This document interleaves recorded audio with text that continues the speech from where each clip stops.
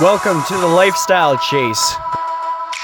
This podcast features high performers who have found a way to live their best life while balancing their health, wellness, friends, and family. Proudly hosted by me, Chris Little. Without further ado, let's get started.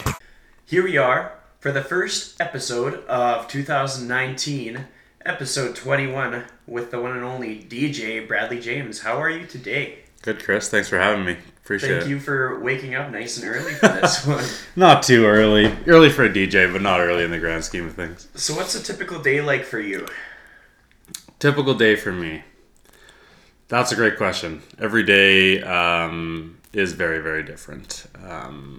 Some days can be very relaxing, which I like because that's kind of an effect of owning your own business and kind of working when you want to work.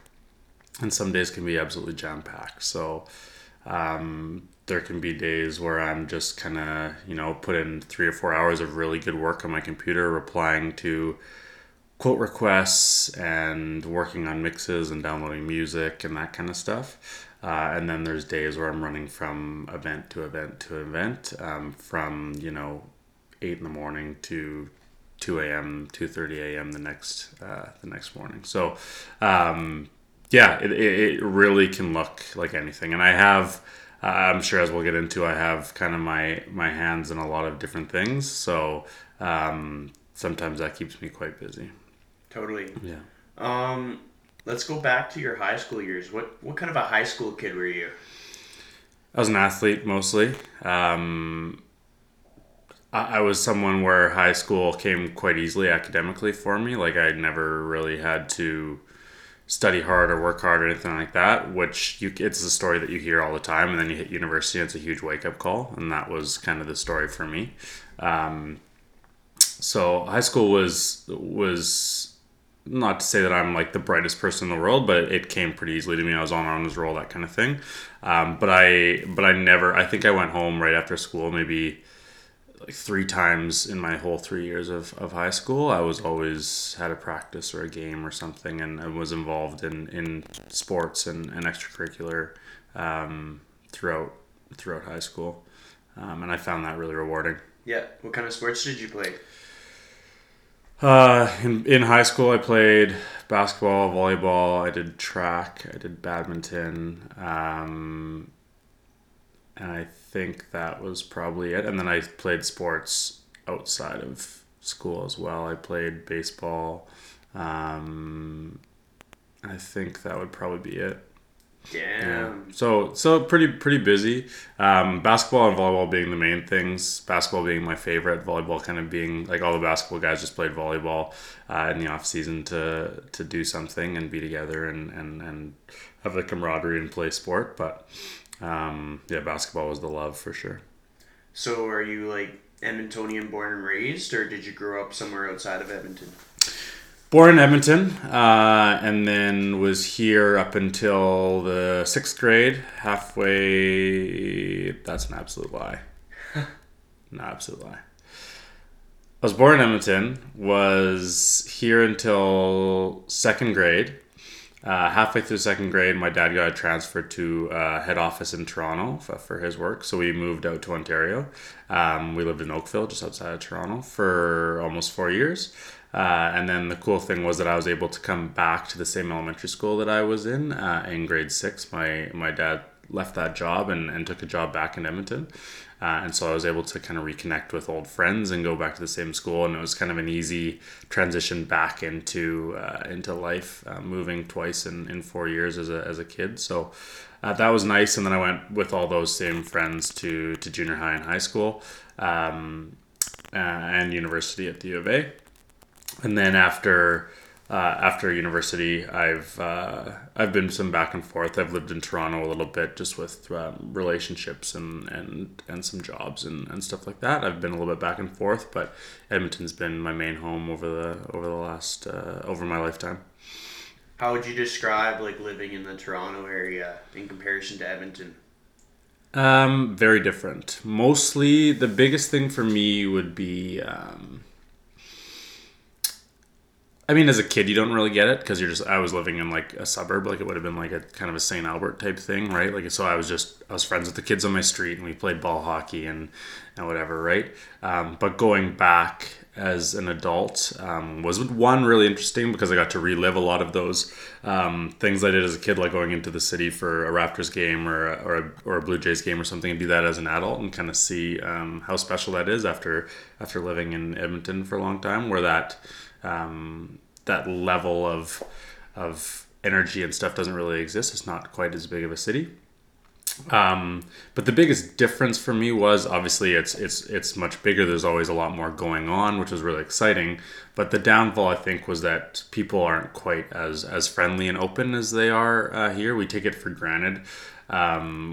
Western Canada and especially Albertans, I believe, are very, very open and they don't really have like those blinders up. And I think people in other parts in bigger cities, I guess, in other parts of the country and the world, they're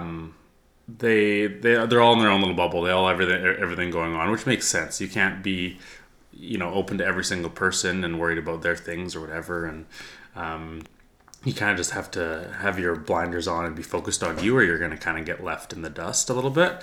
Whereas here, people are happy to let someone onto the bus in front of them or hold the door for somebody or take that extra minute, because if you do that, you're not going to, it's not crazy enough life that you're going to get left behind. And maybe that's just my theory as to why it exists, but it's definitely just a more friendly kind of open vibe that I get in Alberta versus in bigger cities like Toronto and even Vancouver when I visit there. And it's cool to think about because, like, in the last few years, I've seen so many people from, like, our fitness industry make the move from Edmonton to Toronto. Mm-hmm. And, like, usually it's just them on their own. And I'm thinking, like, whoa, what a culture shock, hey? Like, oh, yeah, absolutely. I can only imagine having to completely make new friends and sort of come up with your new routine. Yeah. Where you're going to go to, like, a lot of these people are moving for studios or for work, like mm-hmm. fitness related. Mm-hmm. So they kind of have like a start to their foundation. They probably have like their studio that they left for, or like their career that they left for, but then mm-hmm. they have to build all those other blocks. Yeah, it was super weird growing up with like like Edmonton's small, right? Like everyone knows everyone. Excuse me. Everybody knows each other.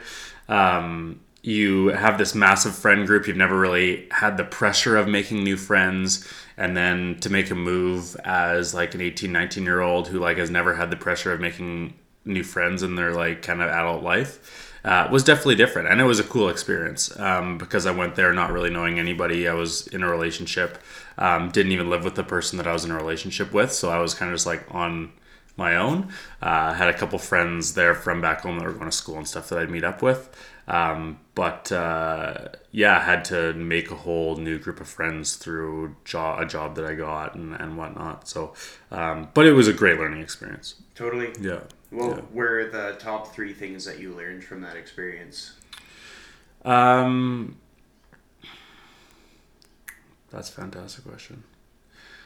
One, to be a little bit more independent. Like there were like that was probably the first time that I felt like lonely and like homesick. I've traveled quite a bit and stuff, and I've missed lots of Christmases and whatever, and I never really feel super homesick. I know that my family's there and waiting for me, and they're happy for me that I'm doing things and seeing the world.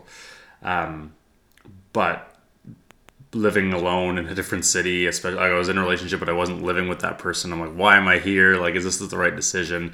It was the first time that I really got introspective and thought about what the decisions I'm making now are kind of impacting the rest of my life, and that was a little bit daunting and it made me a little bit lonely, but it also helped me be a lot more independent and start to think in that way of like the little actions I take every day are kind of compounding to dictate how the rest of my life is going to play out. So that was cool. Number 2 was like just be open and friendly to every single person you meet, because you never know who's can be a friend. Like everyone is a stranger until they're a friend, right? Like which was really eye-opening for me, because it was like you don't really, when you have a really good group of friends and a big group of friends, like I had in high school, you never really had to put in the effort with strangers. Like, it's like they're there, and if they want to come be our friend, great. But if not, like, I don't really care. I have my own friends, which sounds really conceited. But if you think about it, like, a lot of people operate that way, right? Like, they don't really put in the time with strangers because they're like, well, I'm good. Like, I've got my friends, or I've got my relationship, or I've got my family. Yeah, I'm cool. You know what I mean? But you never know what'll come out of a relationship. And I have friendships that I made during that time that I was in Toronto, that I still hold to this day, and would visit them if I went out there, and follow their life, with a lot of intrigue on social media and stuff. So yeah, it's really, really interesting. And a lot of them have actually turned into things that have been prosperous for us both career-wise and stuff as well. So the biggest thing I think I learned, I don't know if that was 3 things, but the biggest thing I learned for sure was that, and to just to treat everyone as a friend from day one, and be open to, and treat everyone kindly, and be open to meeting new people, because you never know what'll happen, right? Yeah, it's good attitude. Like, a lot of the time, like, we'll see somebody in a big space, and we won't know too much about them, but we'll kind of look them up and down, feel like we can have them all figured out. Yeah. Make an assessment, and that's who they are in your head, right? Yeah. Like, the thing with how I am as a person is, generally a lot of people think I'm fairly quiet and there's not much to me, just kind of a blank slate. And I think it's so cool when a person, like, gives me that chance to sort of, like, open up to them, because just like anybody else, there's a lot of layers to me. Like, we're all like onions. You just kind of peel open the layers. Yeah. The onion might look a little funny at first, but you just got to get to know that onion. Totally. And the biggest thing to me is, like, people, when you don't, like, I talk quite a bit, and I'm pretty outgoing, and I kind of have to be in what I do. But when I first meet, or if I'm in a big group of people that I don't know, like, I'm quite quiet, and I feel like you might be the same way. And the thing that we assume a lot of the time is that quiet people maybe just aren't, like, don't have as much to offer, because, like, they're not just, you don't know what they're up to, or what they're doing, or how they are, because they're not constantly telling you. Yeah. So I think that's something society kind of, they always assume that the quieter people in the group are just, like, simpler, and they can, like, that's Chris, he's just, like, the quiet, nice guy. Yeah. Right? But it's like, you have so much more to offer, but they don't give you that chance. And if you're not constantly talking about it, and, like, just almost pushing it in people's faces, then they'll never kind of know. So it's this weird thing that we're in, with, like, so much in society. There's so much stuff going on, and so many things, like, so many stimuli is the word I'm looking for, that it's weird. Like, you want to kind of show off what you're doing, because that's just how people will learn about you, but then you also don't want to come across as, like, arrogant and cocky and stuff, right? So totally, it's interesting. We're on the same level there. So I want to hear more about your university experience. What was that like? Like, did you know what you were gonna do going out of high school? What did you do? What was the whole experience like? Yeah, no. No. Essentially, my parents were kind of, like, they were however parents, they which I mean, I love them for it. They really pushed me, and they really helped with those decisions. But they always were like, education is important. You need to go straight into university. Maybe if you take a year off or whatever, you'll never go back. But so I went right into it. I went to U of A. I had good marks. I had the grades to do it. I didn't even think really about going anywhere else. Both my parents went to the U of A. Easy place to go. You can live at home, save a bunch of money. We have this beautiful, world-renowned university right in the middle of our city, which is not very common. And so that was a really cool opportunity. And it didn't really even cross my mind to go anywhere else. So went right into university, mostly because that was just kind of like what you do in kind of my circles and my family. And because I enjoyed science, or did well in science in high school, I went into general sciences at the U of A. With no idea, like, I mean, maybe a little bit of an idea of, like, oh, medicine would be cool, and that might also be a little bit of a plant that was in my brain. And, like, every kid in first year university, it's like, who's going to go to medicine? Like, 80% of kids, like, raise their hand, because no one knows what else, what other jobs are there? Like, My dad's talking to me about being an engineer. I was like, what is an engineer? Like, what do they do? And he's like, everything. And I was like, I don't know what that means. You know what I mean? Like an engineer can, and I get it now after having friends who are engineers and being close to them in university. But at the time, it's so hard to know what you want to be right at that age. So, I went into sciences, general science. It was an eye opener for sure. Like, no one's holding your hand, no one's doing anything. So my grades suffered; they slipped a little bit. I was put on academic probation. I moved out in second year with some buddies, had some fun. That kind of led to my grades slipping a little bit, and just because I wasn't really engaged. Like, I was like, what am I doing here? Why am I here? What am I going to be? What am I going to do? Grades slipped. Had to meet with the dean, chat about kind of how I could come back and continue to work on my degree, and we decided on a program that was called it was a Bachelor of Science with a specialization in environmental earth science, which was cool because I could see I have this at the end of my program. It's like you finish these courses, you come out with an environmental science degree. Environmentalism is a massive movement right now. You live in Alberta where oil and gas is huge. Every one of these oil and gas companies has an environmental division, and it gives me kind of a purpose, right? Like, oh yeah, the world needs people who are thinking this way right now. So it gives me a little bit of a purpose. So I was like, great, let's do that. I have a lot of the prerequisites. It took me 5 years instead of 4 to finish, but once I got into that path, it kind of worked out a little bit better for me. Moved back home, focused on school, and ended up doing quite well. And then, so that's what I finished with in university. Did you kind of go into that career path, or what happened afterwards? I began to. I started. I did 3 summers with Alberta Environment, with the government here, which was an awesome summer job. I was so lucky to have it, and it was amazing as a summer student. And then I started working there right after I graduated as well. But shortly after, I was in that relationship that we mentioned earlier, and some complications with her family led me to move to Toronto. I was kind of like, well, I'm done university. We've been doing long distance for a while. Why are we still doing long distance if I'm not tied here anymore? She had a year of school left, so I took off to Toronto, and that's what made that move that we had chatted about earlier. And also at the time I was kind of like, okay, this was a great summer job, but I'm not really a guy who's gonna just work for the government for my whole career. The pace was really slow. It was pretty chill. I didn't really feel like I was making a huge impact, and it's just not someone who's super excited and to get out into the world and make their mark and leave a legacy. It's not really the place to be. It was a lot of people who were young with young families that needed something a little bit more stable, provide for their kids, provide for their family. And I obviously was not at that point. So I kind of felt a little bit like a fish out of water there. So I at that point I moved to Toronto, and I was looking for something a little bit more in the private sector. It was also in 2012, so it wasn't great economically for oil and gas, especially when oil and gas is down, a lot of that environmental stuff is kind of the first to go, because you don't really need them to make money. It's more just look good and try to make you a better company on the whole, but it's not integral to the business of the company.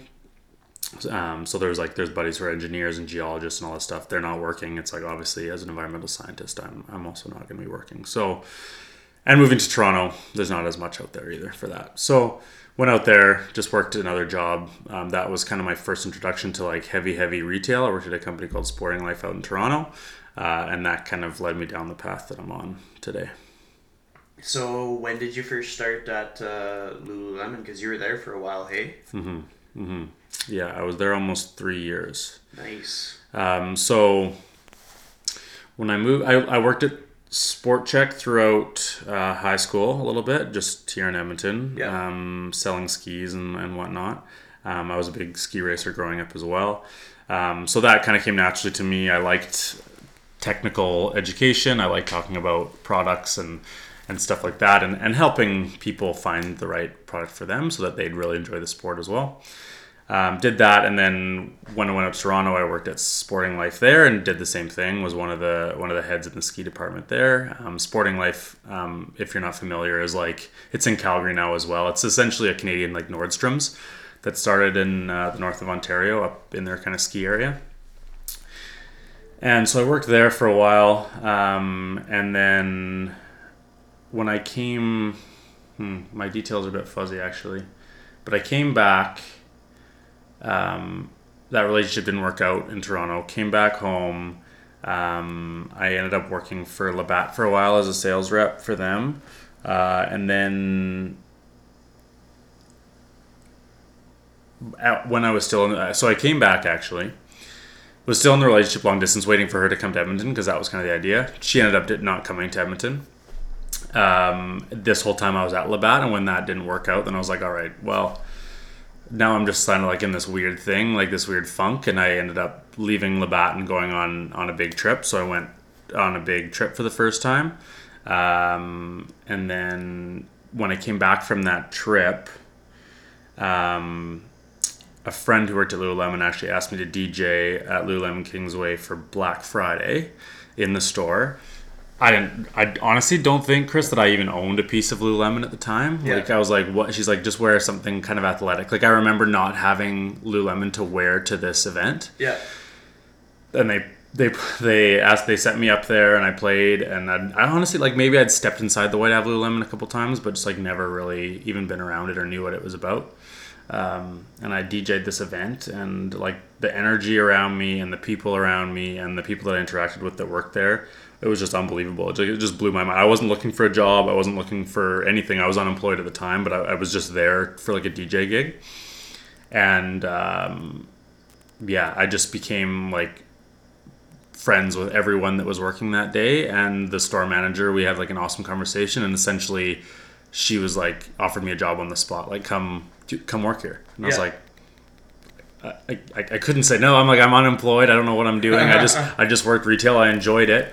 I'm down for the conversation at least, right? So met with her. They were going to bring me to Kingsway. Kingsway was full at the time, so they sent me over to the store manager at West Edmonton Mall. Met with her and chatted about kind of goals and what I wanted to do, and I started at West Ed a couple weeks later, and then there was some on and off about being part-time, full-time, all this kind of stuff, but eventually just fell in love with the company and the culture, and went full-time there for almost 3 years. Nice. Yeah. That's awesome. Yeah. And with Sport Check, which stores were you at? I was at the South Park location. Cool. Yeah. Did you ever come across Murray Bischoff? No, I don't think so. Doesn't sound familiar. Damn. No. He was one of the managers at the West End, or the West Edmonton Mall location. Okay. And then they opened up a location in Wetaskiwin. Yeah. And so I got hired on full time there, and I became like the footwear manager. Oh, nice. And then when I moved to Edmonton, I moved in like 2011. Mm-hmm. And then I eventually became a department sales manager for hard goods at the city center location. Oh, really? So we got Sport Check in common. Nice. I love that. Kind of cool. Like there's so many people that's like I've kind of had the right connection at the right time because of Sport Check. Yeah. It's just funny how like we meet a person and then later on it's just handy that we had met that person because it lines things up. Mm-hmm. Like one of the owners of Raising the Bar Training and Performance, where like I do my training out of, he was actually at the Londonderry Sport Check. Oh, no way. And so I had met him at a product knowledge session for hockey. Yeah. And so I knew who he was. I had him on social media. I have a few other like connections with him, but that was one that really resonated. And I was, well, this guy is cool. Yeah. His gym is 5 minutes from my house. This will work perfect. Sure. And it's just neat. Like you never know the impact that meeting someone will have on you. Yeah. And like when I first heard of you, it was basically because you were doing DJ rides at spin studios and stuff, and I was like, well, these are popular. They're selling out pretty fast. Like he must be a really good DJ. And like people always say good things about him, so that usually speaks to who you are as a person. Like if you're kind of looking the other way and people are still saying nice things, that's a great thing. Mm-hmm. And then we actually got to meet in person. It was at Jordan Jeski's event, the Project, which is awesome. Like if anybody's listening to this, make sure you check out that Project. I think his next one's like a hockey skating one or something. Yeah, they're playing hockey in West Edmonton Mall. That would be badass. Yeah. I can pick up speed, I just can't stop. I'm not a hockey guy at all. Like, as much as I played sports growing up, like hockey, never played organized hockey. The not one one time. sport No, that just you can't not it. master. Yeah. Just check it out anyways. I'll see what I'm up to. I might check it out. Yeah. And from that point, then I started working at Central. That was kind of like my job that saved my ass when I jumped all into fitness. Yeah. And then ran into you there too. Totally. Well, basically, I was already at Central. Then we realized we were both at Central. Right. And then we went to work after the project. Right. Which is funny. And then I was like, oh, hey, yeah. Such a small city. Like, everybody truly knows everybody. And if they think that they don't know everybody, they probably know somebody that knows that person that they don't know. Like, very small degrees of separation. Yeah. Like, it's hilarious. And you have to be kind of careful, like, who you are. Like, if you're not being a true, authentic person, you'll hear about it down the road kind of thing. Yeah. Which is nice. It's pretty simple to be just a nice human. Yeah. Like, if you keep to that path, then you're good to go. I agree. Be genuine, authentic, and be nice to people, and you got it pretty much all sorted out, I think. Totally. So, along with your sort of career path, your story, you were at Lululemon for 3 years, but then you left that to take on some new things. Tell me a little bit more about that. Yeah, so as you can tell, the time after, like, as soon as schooling ends for me, like, things get a bit crazy. Like, it just, like, there's all these weird timelines and like, I did there's a lot of jobs that we haven't even touched on, but there's, like, a lot of kind of contract jobs here and there, learning skills, figuring things out. At the time, it was kind of scary because I'm bouncing around jobs. Who's going to want to hire me? All this kind of stuff. And there's people in your ear that are saying, like, oh, you should stick with the company and gather some loyalty there and whatever. But nothing ever really felt right. And so I was doing kind of these contracts and taking the time in between those contracts to travel and see the world and kind of experience things that way.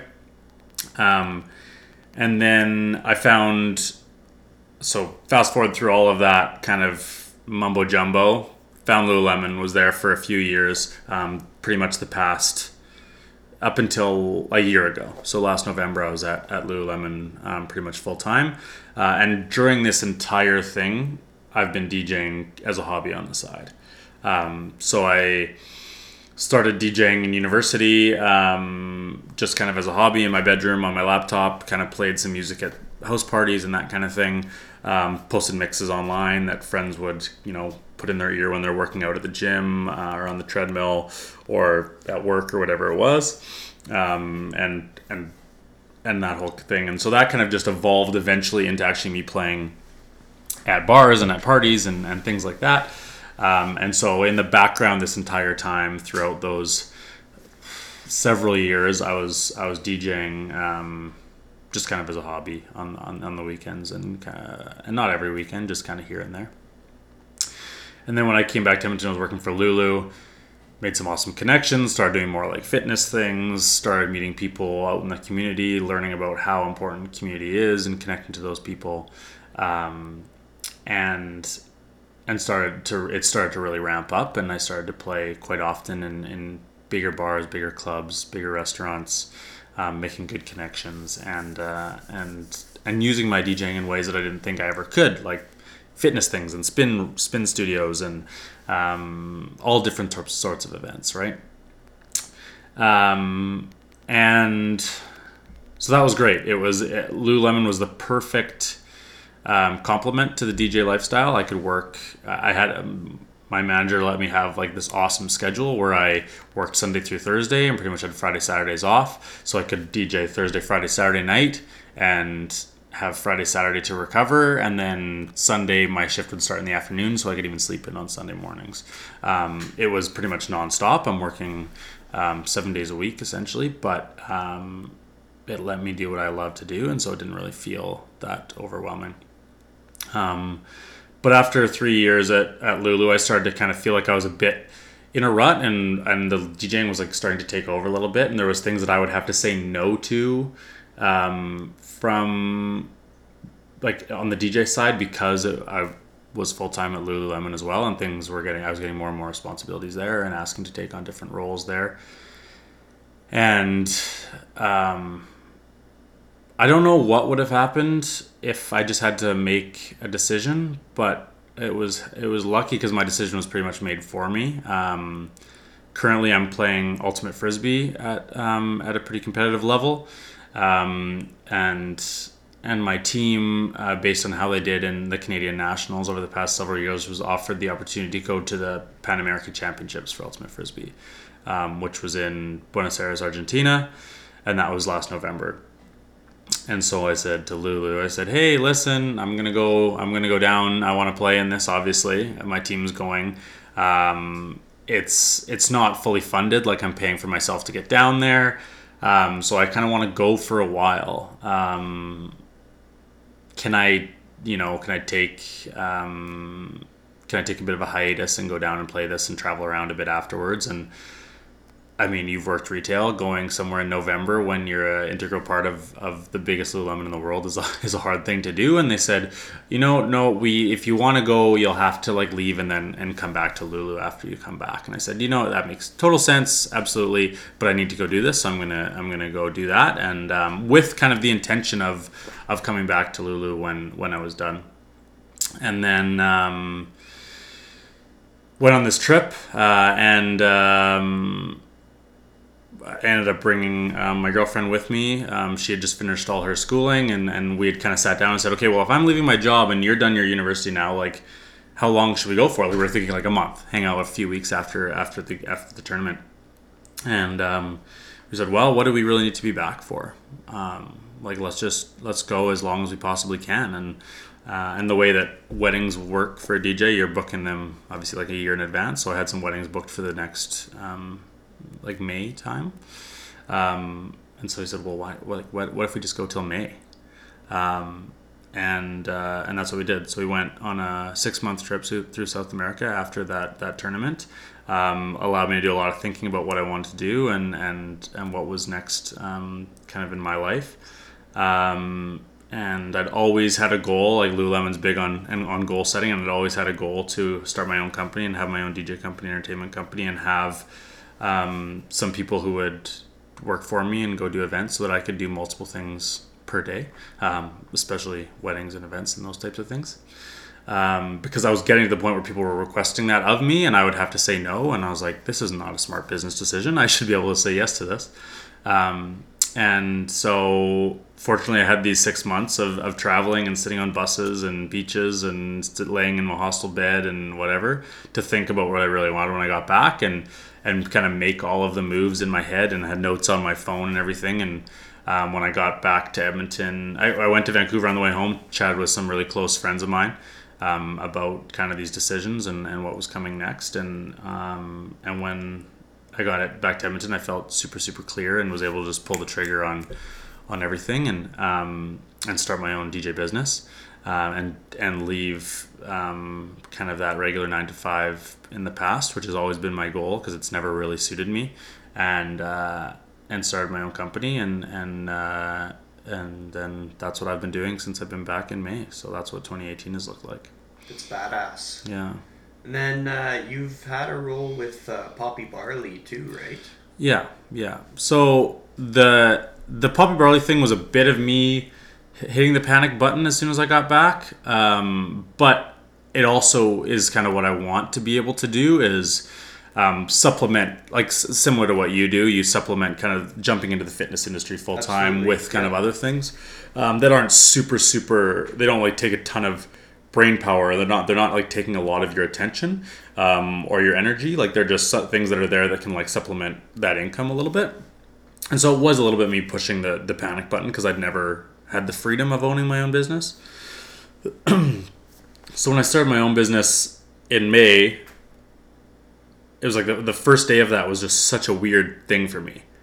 I like woke up, it was Monday morning, everyone was going to work, and I kind of just like sat in my apartment and was like, okay, now what? You know what I mean? Like, That's extremely relatable. especially after I'd done all like when I got back, it was like boom, pedal to the metal, right? Like I moved back, I didn't have an apartment yet. I was like in my parents' basement, Yeah. and just every day I was on my laptop building the website, building the social media channels, going to the registry to register things, getting the insurance, all this, like all the things that like were on my list to check off. Yeah.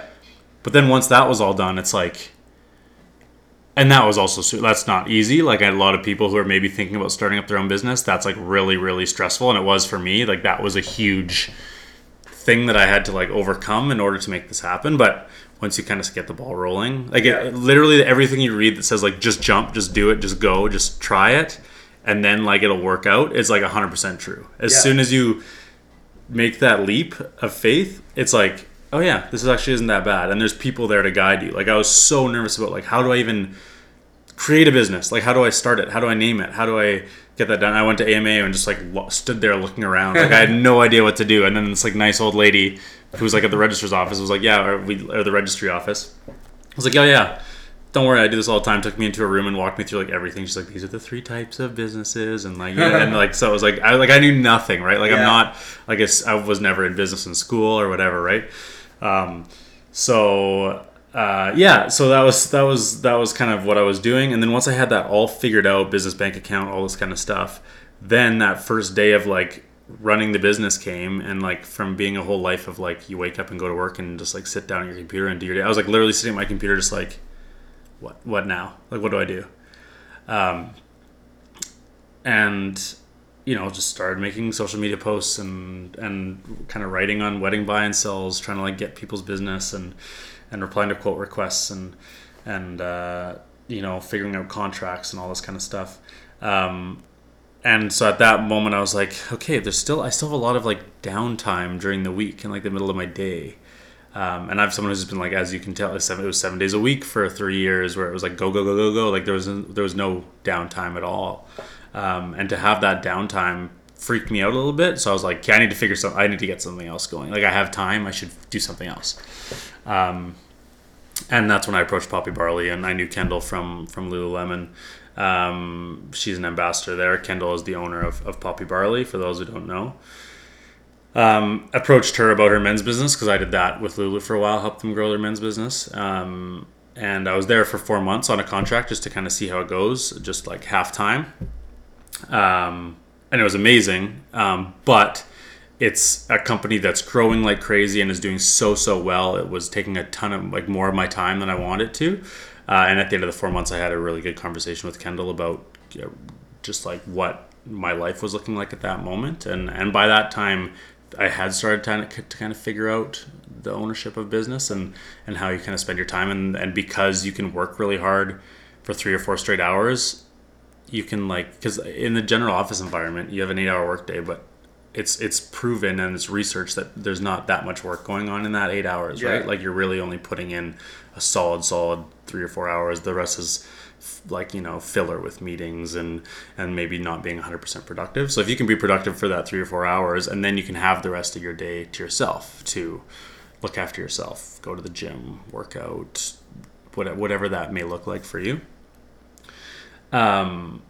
And so once I started to figure that out, it was Poppy Barley kind of was like, okay, yeah, you're doing too much now. It was great, and I learned a ton, and I'm appreciative for that. But it was a bit overwhelming. And when I got home from even the half-time job that I was working at Poppy Barley, I was like, oh, I'm exhausted. I don't want to focus on my own business. So it was kind of it was harming that.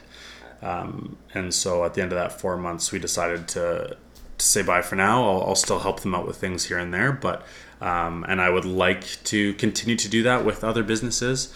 Be able to kind of be a consultant on the side or do things with sales and marketing for businesses while I continue to run my own company as well.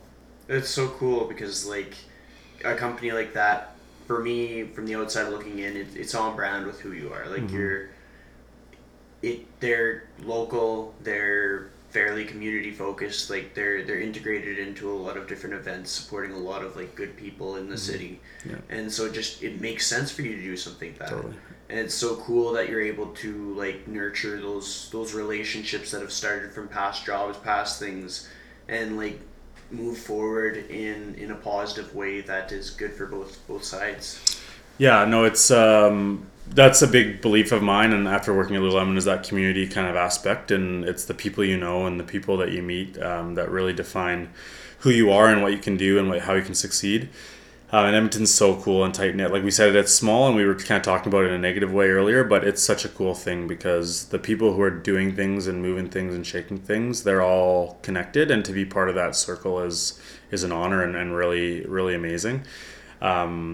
And it's a great thing to be a part of. And I think it's definitely I don't have a technical background in business or sales or marketing or anything like that, but it's just the people that I've known that I can owe my success to, because they are the ones who have taken a chance on me and just the person who I am versus what, maybe on the piece of paper that I have hung up on my wall kind of thing. Right. So, really appreciate the companies and the people that have taken those chances on me and brought me on board and taught me that kind of stuff. And yeah, I can't stress how important it is to be connected and to and really focus on people, because at the end of the day, that's kind of what is really gonna help you succeed. That's what life is about. We're just a bunch of humans on this planet. Yeah. And to survive, we gotta be nice. Yeah, it sounds simplified, but it really is. We're all just in this planet trying to figure out how to survive together, right? Yeah. So, I completely agree. It's what life's about is the people you meet. So, who are the 5 most impactful people that you have met in your life? whew, I got all the tough questions. that's a tough one. Holy cow. 5 most impactful. I'll start with the family side of things, because those are people who I've met my whole life and who raised me and that kind of thing. And I'll lump my parents into one person, but they're very hard workers, and they push themselves a lot, and they push me a lot, which is a good thing. And it's also taught me to maybe not work a bit smarter and not as hard. We definitely have different opinions on things, but at least I have that work ethic and show up on time and do it's just crazy. I saw this thing, it was on Instagram the other day, and it was show up on time and do what you say you're going to do, and you're already ahead of half the pack, right? And so it's that was really, really instilled in me from a young age, which has continued to help me be successful. And has really impacted me. It's also impacted me in a way that I've seen kind of what that 9 to 5 sales kind of working life looks like. My dad wasn't home a lot when I was a kid and stuff. He was always on the road traveling and working hard. Obviously to support for the family, and we had an awesome life growing up. But it allows me to kind of take a look at myself and say, hey, do I want that? What do I value? And as I get into an age where I'm thinking about starting a family and that kind of stuff, it's what do I want for that stage of my life? What do I want it to look like? So they have been incredibly impactful in multiple ways for how I'm going to live my life. Based on what their values are, I can take those, process them, and then kind of spit out my own version of that. I also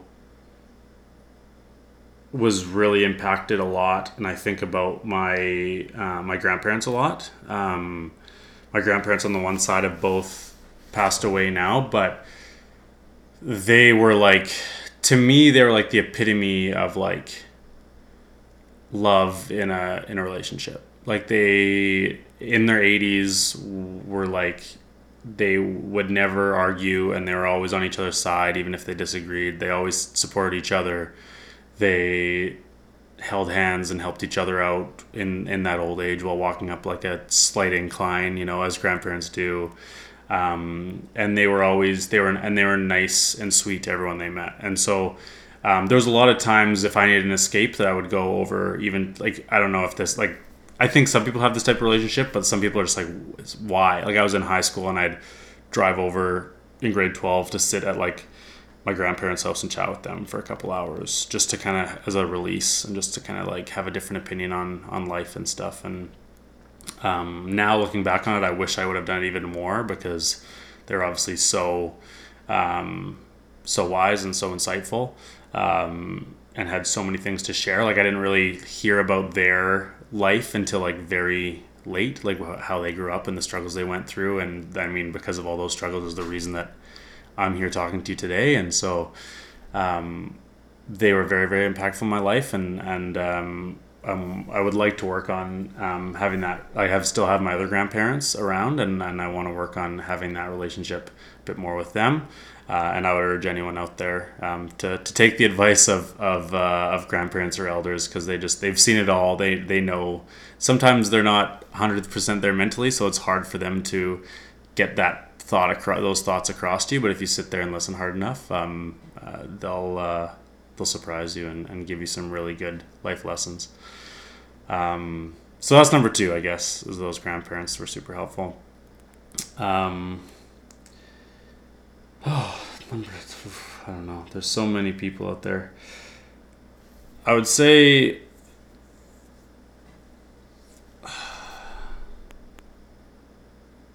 there were a lot of coaches throughout the years that were super, super helpful. I had, when I was really young playing basketball, it was obviously dads that were helping a lot with the team. I had Mr. Suderman and Mr. Bose were my original basketball coaches, and they were like the perfect mentors as far as like how sport should go and how it should be played, and how like that level of compete should be, and but how to respect your opponents and work hard and practice hard, and like how to play the game properly, and leave your ego on the side and whatever. So like from a very young age, all of those things were instilled in me through the sport that I loved, which was really amazing and really helpful. So shout out to those guys as well. And I've been lucky enough to have awesome coaches throughout high school and stuff too. Modi Amory was my basketball coach in high school. Mr. Carter was my coach in volleyball in high school. They were both amazing human beings, could talk to them about anything, and again, really instilled the right values in sport. They weren't those guys who are breaking clipboards and getting super upset. It's like they understand that these kids are students, they are kids, and they're there to like have fun. They'd obviously love to win, but it's not the end of the world. The main thing is to really have a good time and learn some stuff and make some friends, and that's the values that they instilled in us, which was fantastic. In the work side of things, like career side of things, I've met some amazing people and had some awesome managers.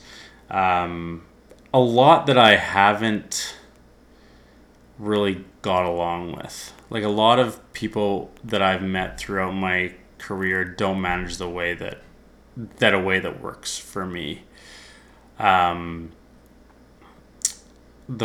The first manager that I have felt a real connection with and been in awe of, honestly,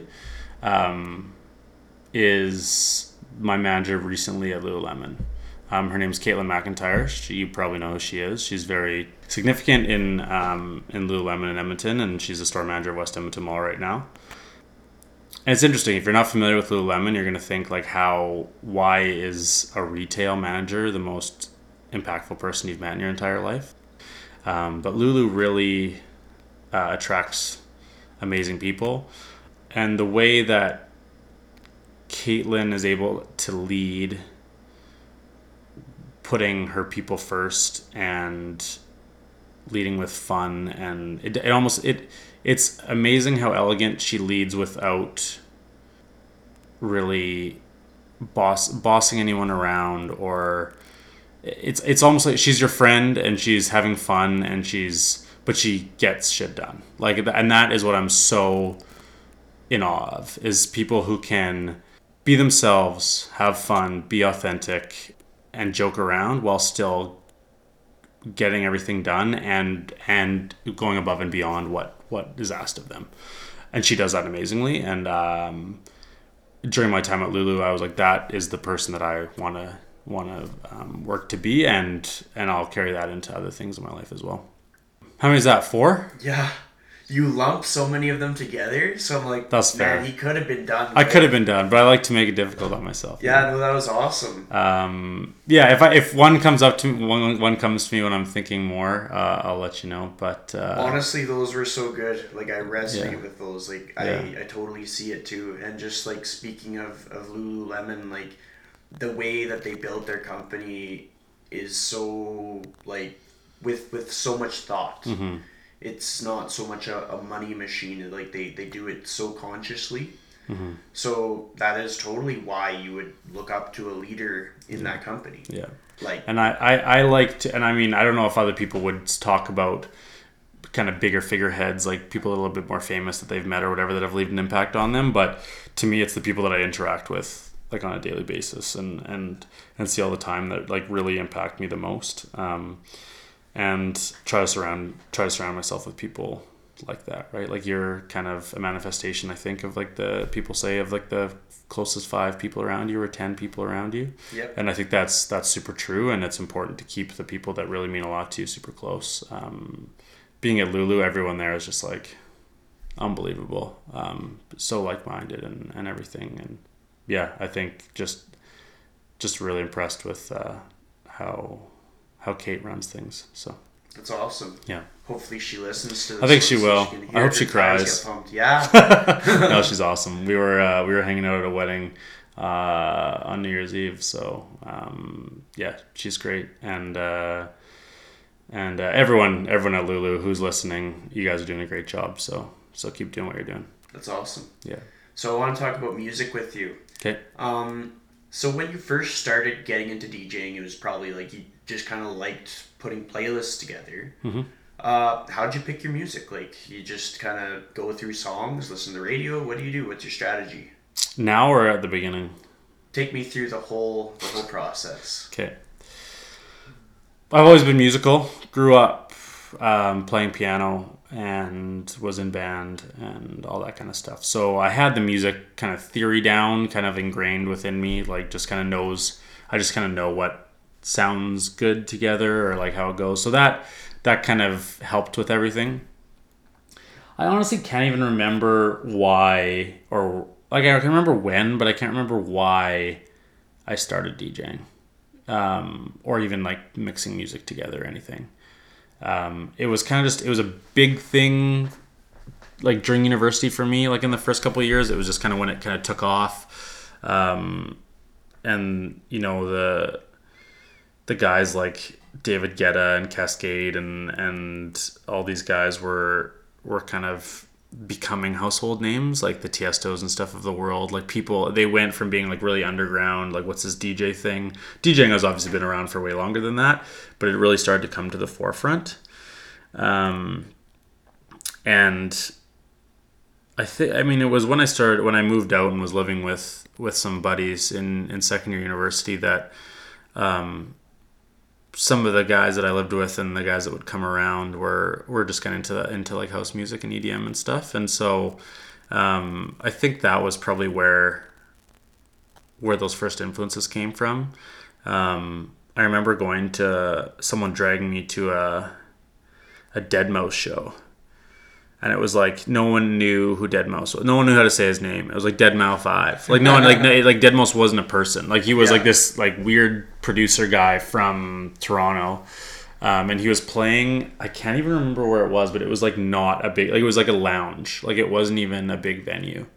It obviously doesn't exist today, I don't think. But it was like so small. And I remember just hearing him and the way that he like thinks about things and puts sounds together and how that turns into a song and all this stuff. And at the time people were like getting criticized for using auto-tune and all this kind of stuff. I was like, it doesn't matter, like music's music. You like heard that and it was like, it's like you don't have to have a guitar and drums and a singer and stuff to be real music. Like I think anything, and that was one of that kind of moment of clarity for me.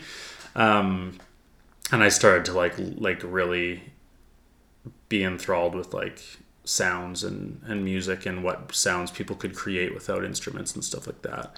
And like, how do people make these songs, and like, why do people, I'm still really, really enthralled by why certain songs are popular and why others aren't.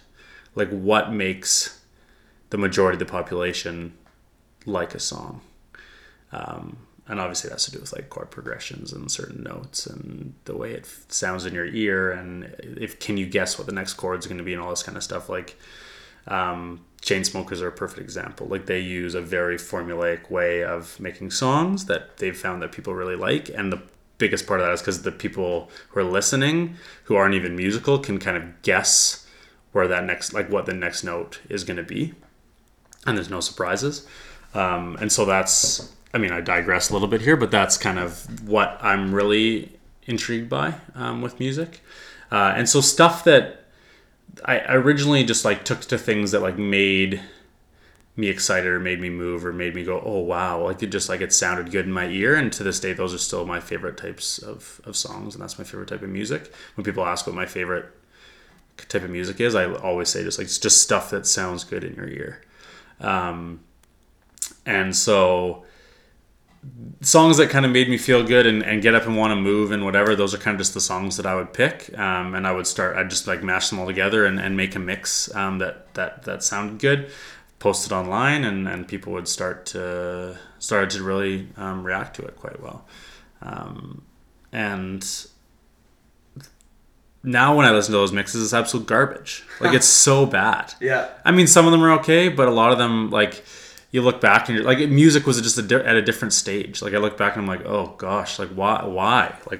Like, I thought I put in like one of my original mixes, and if people are listening, I have these original mixes. If you want them, let me know. I can send them out. I can repost them. But like, I had these, I just thought, I thought Cheese was kind of cool. Like, where it was like a song that everyone knew that was like kind of cheesy and then would like go into like a cool drop. Yeah. Like, I have this Pirates of the Caribbean remix that I put into like one of my original mixes that I thought was like the shit. Like, it was like the be all end all. I was like, this is the coolest remix ever, and it's pretty cool. Yeah. But like, going back on it, I'm just like, oh my gosh, like, it's just so ridiculous. And I'd have things like the Beatles mashup, like all these things that it was cheesy, like people knew the song, but then it was like a mashup of it or a remix of it. And I thought that was the coolest thing ever. And I still do like a bit of cheese, and that's, I think, what separates me from a lot of DJs is I like don't have a chip on my shoulder. I don't have to play the coolest stuff, and that's I think why I'm successful at Central. Like, Jesse talks about how the success of Central comes from not being like the coolest, newest, hippest place, but like over time just kind of being a fun place that people can go out and have a good time, and they kind of know what they're getting. And they can feel at ease. So we play the hits from like the 70s, 80s, 90s. Now like you can play Whitney Houston at midnight and people are going to go absolutely nuts. Like, you were probably there when I played All I Want for Christmas by Mariah Carey like just before Christmas, and it was like the craziest the bar went the entire night. So it's stuff like that, right, where I don't have this chip on my shoulder, this ego behind the music that I play. It's about the people and not about me. That I think leads to the success and how I kind of pick my music. So I'm not that DJ who like knows the coolest up and coming underground DJ and producers and like what's the coolest new track or whatever. Like, that's not me. I'm more about how can I take stuff that is tried and tested and people enjoy and like to dance to and make that a bit more modern and smooth and fun to party to in the modern day. Totally. Yeah. Well, even like when you're DJing at Central on a night that I'm working, I'm like, oh, thank goodness, because like my anxiety over like going through the crowds of drunk people goes way down. Yeah. Like, this is nice. Like, I feel at peace. I feel at home. And you're choosing familiar songs that we all know and love. Every so often you get like a good one that's appropriate for the moment, like Move, Get Out the Way. Mm-hmm. Those are nice. Nice. Always helpful. But like, yeah, you're just kind of being true to who you are and what you like and consistent about it. And it's just such a good thing to have in life. Mm-hmm. And I can relate to the whole like sort of picking corny songs with like the beat drop. Because like when I was an instructor at True Ride, I probably spent like 6 hours in a 45-minute playlist, like to put it all together. Like I got to the point where I was like snipping songs. I was finding remixes on SoundCloud, taking like my favorite part, and it could be like 45 seconds of that, and just splicing it with other things. Like it was an art for me. Like I was trying to get next level. Yeah. And there were things about that were great, and now I'm realizing like sometimes you just have to pick a cluster of songs that resonate with a person and just put them together and just own it. Like just love that music, and people will resonate with that. Because like that's something that I miss about being a spin instructor, is like spending all that time on music. So it's ironic, like last night I actually just decided, I was like, screw it, I'm just gonna make playlists. So I saw that, yeah, I saw see you if post people that. like it. Yeah, And that's so cool. I'm just gonna, as if I'm an instructor, or as if like people are looking for my music, I'm just gonna post them.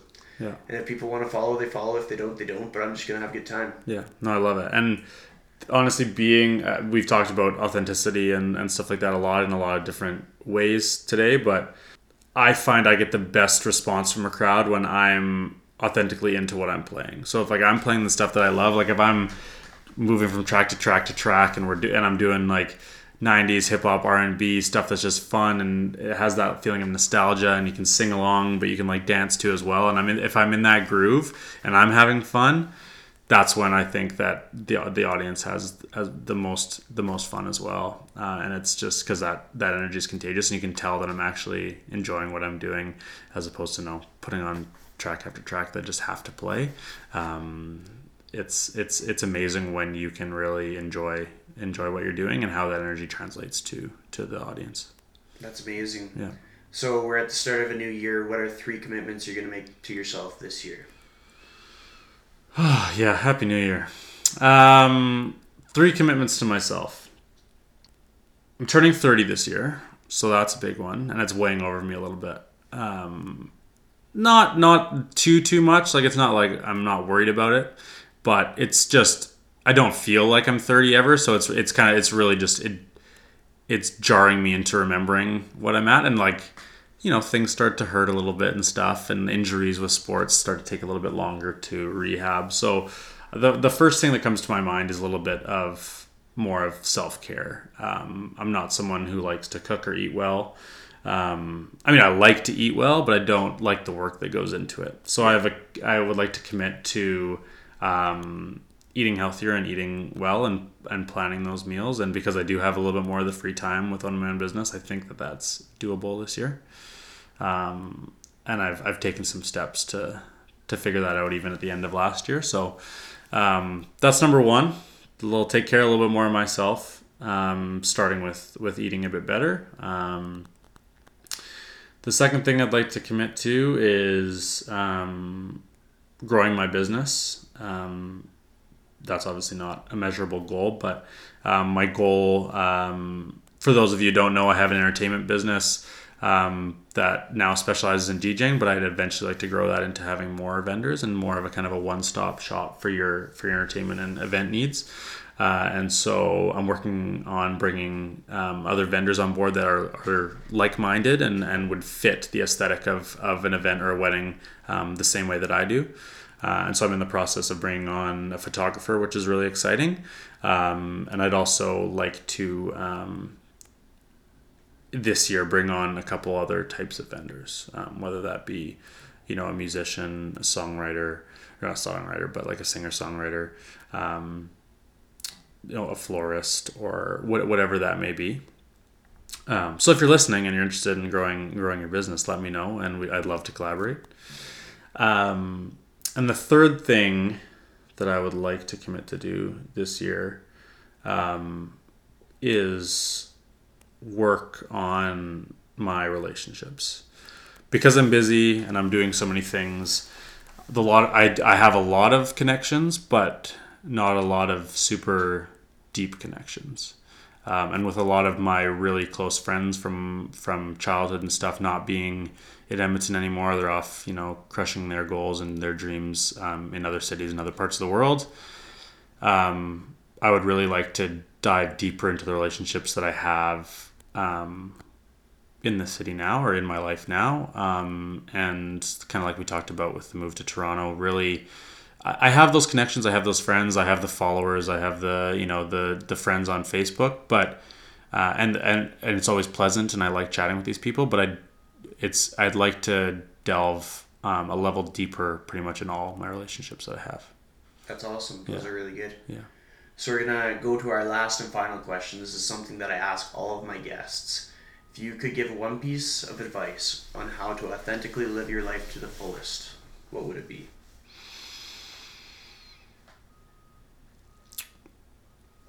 Great question.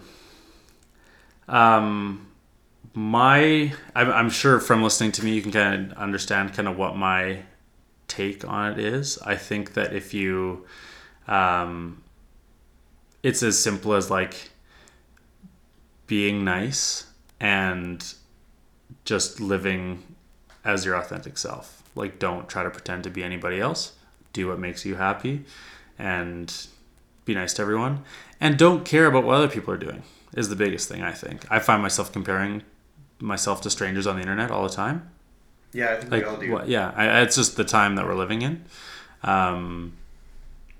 It's just harmful more than anything. So just worry about yourself. Don't worry about what other people are up to. It'll cause you a lot less stress and anxiety, and then you're also not judging other people for what they're up to.